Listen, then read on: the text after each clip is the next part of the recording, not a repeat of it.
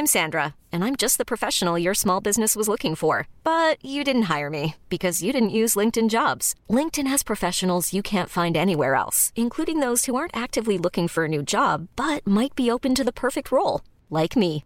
In a given month, over 70% of LinkedIn users don't visit other leading job sites. So if you're not looking on LinkedIn, you'll miss out on great candidates like Sandra. Start hiring professionals like a professional. Post your free job on linkedin.com/achieve today. Hi, I'm Daniel, founder of Pretty Litter. Did you know cats tend to hide symptoms of sickness and pain? I learned this the hard way after losing my cat, Gingy. So I created Pretty Litter, a health monitoring litter that helps detect early signs of illness by changing colors, saving you money and potentially your cat's life. Pretty Litter is veterinarian developed, and it's the easiest way to keep tabs on your fur baby's health right at home. Go to prettylitter.com and use code ACAST for 20% off your first order and a free cat toy. Terms and conditions apply. See site for details.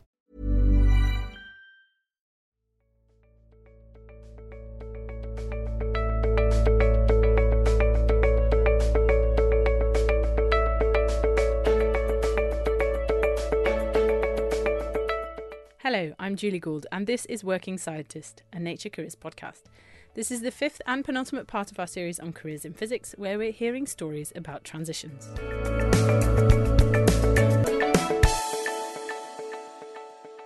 Now, we all know a career in science isn't easy. It takes gut, perseverance, and a passion for a subject beyond anything else. So deciding to switch fields in the middle of a career doesn't make it any easier. And in this episode, I speak to two people who transitioned across disciplines, one away from physics and the other towards physics. Stuart Higgins started out as a physicist at Imperial College London, where he worked on large-scale beamline experiments during his undergrad years. Imagine running around large warehouses with a spanner. And also on the smallest solid-state physics experiments during his PhD. Now imagine cleanroom-clad, small movements and delicate electronics handling. But his transition from physics to biophysics came when a postdoc position in solid-state physics he had been contracted to do with Cambridge University was coming to an end. And there had been a time limit on producing the product as he was working closely with industrial partners. Here's his transition story. So I spent just over 18 months at the Cavendish Laboratory in Cambridge, using broadly the same skills but applied to a slightly different area. So where I've been working on bendy computer screens, I was now working on wireless tags for things. And a very applied project, working a lot with industrial partners. And so that kind of gave me a taste of, okay, here's what companies want when they want technology. Here's what they're looking for. And did that taste make you think a little bit more about what was going to happen in your future career? Yeah, and especially because I knew what I was signing up for, but there was a finite amount of time on this project to get a product working.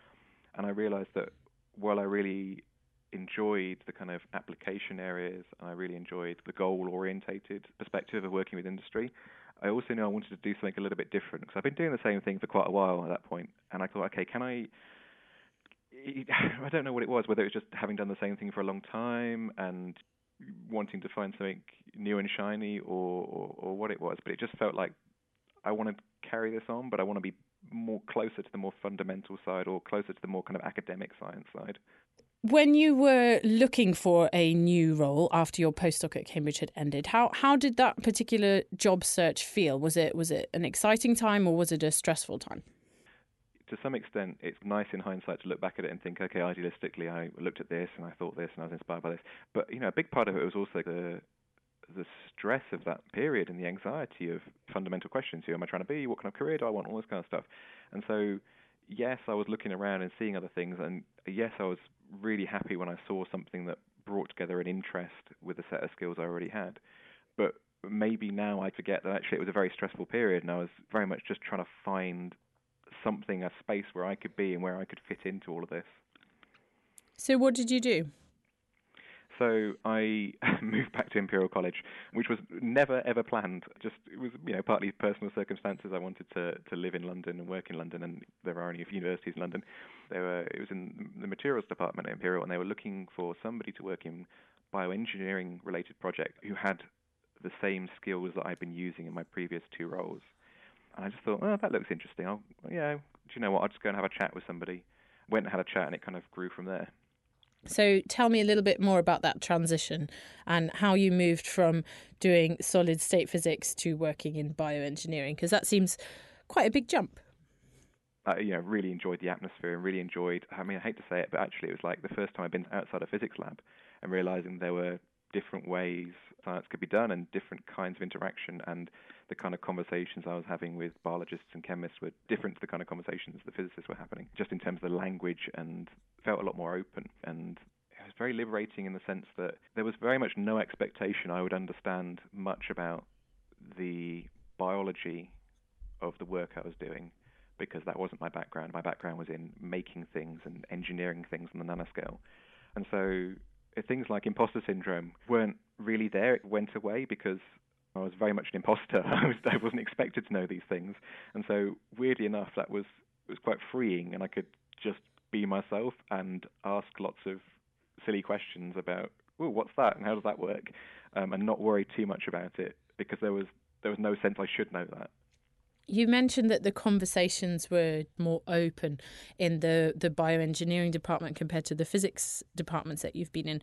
Can you tell me a little bit more about that and what that means?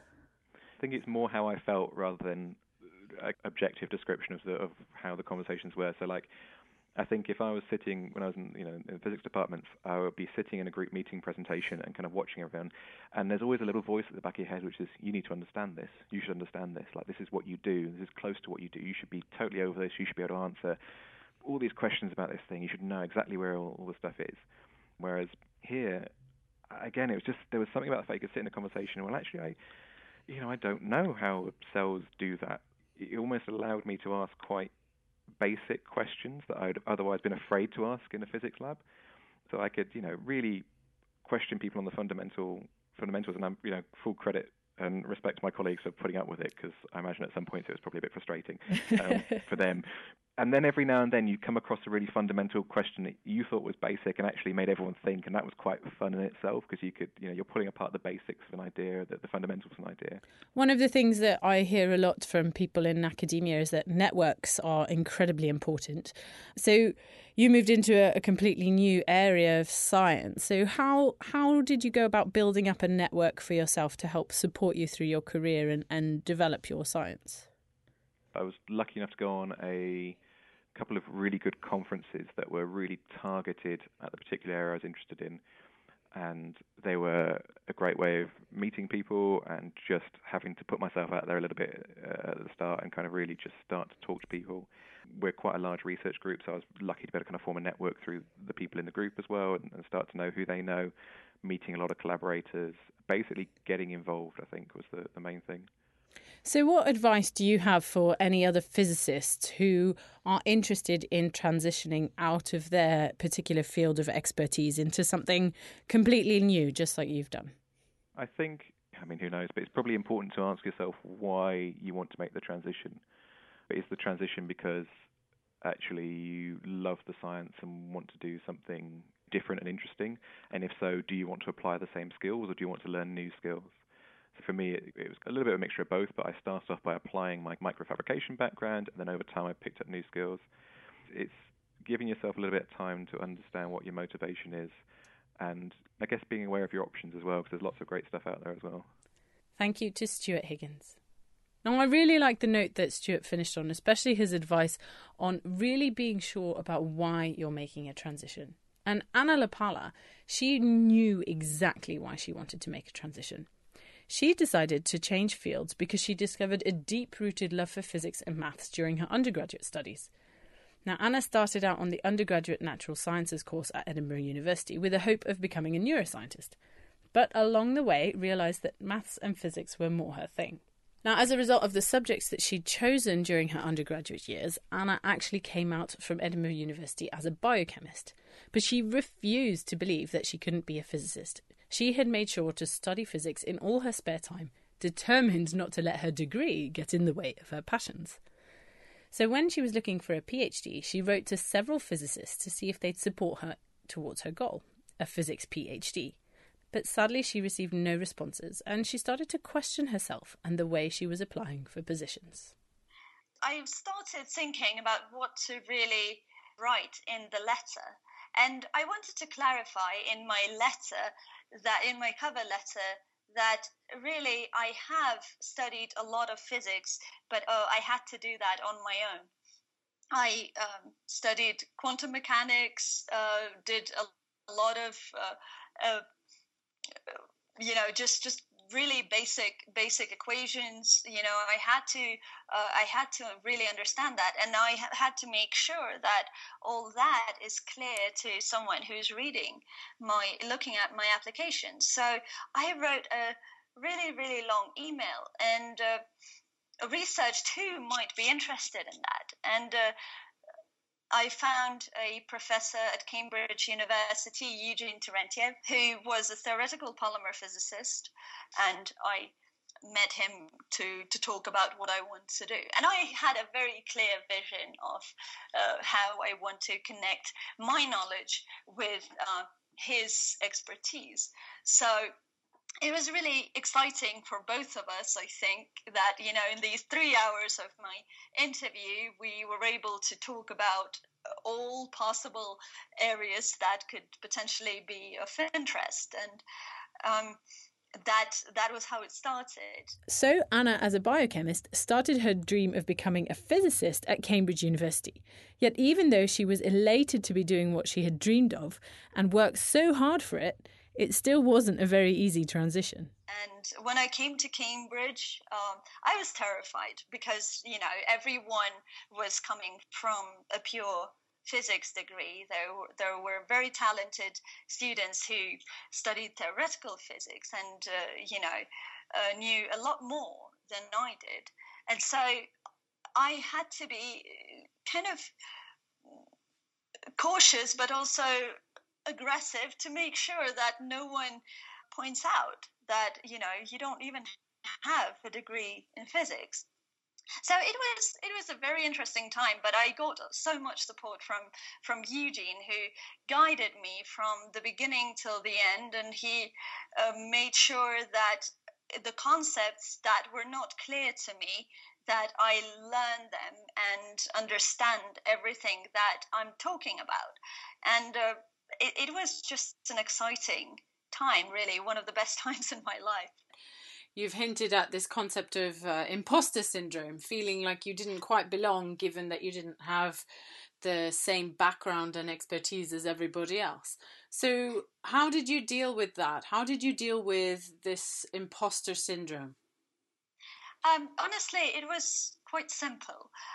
The first day I came to Cambridge, I had my computer, and it was running Ubuntu instead of what normally people use, either Macs or Windows. And Ubuntu is something that's kind of techie, and I thought that, well, no one will find out that I'm a biologist and if I'm using Ubuntu. And that was just something, the operating system I was used to, because I had to run my simulations. So, the first thing I did, I take out my computer and start running simulations. And this was, the first week. So I remember other students, PhD students who came in that year were kind of terrified because they thought, oh my God, she's really smart. She's doing all these things that we don't know about. She must be really something else, when I thought that they were that. So it was a lot of fun.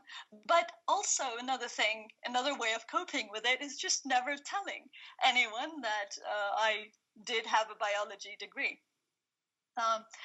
And probably the first time I kind of faced difficulty was in my after my first year, when I had an exam.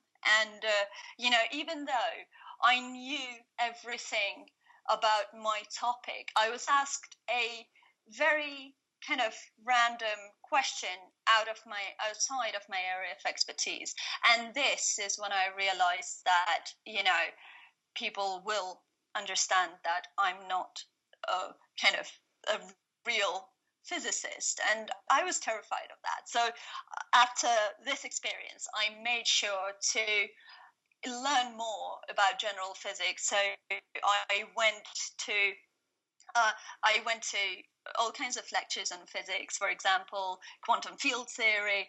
I went to both courses of quantum field theory that are extremely advanced, but also highly engaging. And I went to courses in soft matter that Eugene was teaching, and so I did immerse myself into the subject to make sure that even though there might be some parts of it that I was lacking knowledge on, that mostly I would know what other people around me know.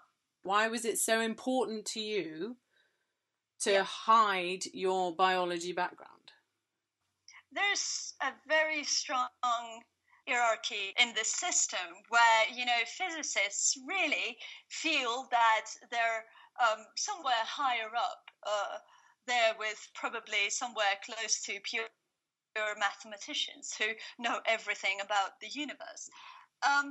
So, coming from biology, everyone was I was seen as someone who's doing soft sciences. So I could not really, it was not an option. I was going the opposite way, I was not one of those fish that just swim with the flow. I went against it, and I had to jump many times. I had to really go against even myself. And because of my interest, which I wasn't able to control, I just had to really become aggressive, to the point that I would ask difficult questions. So for anybody who may be in a similar situation that you have found yourself in the past, someone who is an outsider to physics and who's keen to transition into physics, what advice would you have for them? Well, they have to be sure that this passion is really something real, that it's not something that's driven externally. It really has to come from the inside. It's not a natural one. Thanks to Anna Lapala. Now, in the very final part of this series, I speak to Gaia Donati. She's an associate editor for the physical sciences team here at Nature, and I wanted to get her inside view on what is happening in the world of physics. Here's just a little preview. And I think that this is something that is characterizing physics more and more, this willingness to reach out to different fields, different areas, see if, the so-called physics mindset can somehow collaborate, can help, can bring insights into other areas. Now don't forget, you can follow the Nature Curious Adventures online on Twitter, Facebook and on the website at www.nature.com/careers. Thanks for listening. I'm Julie Gould.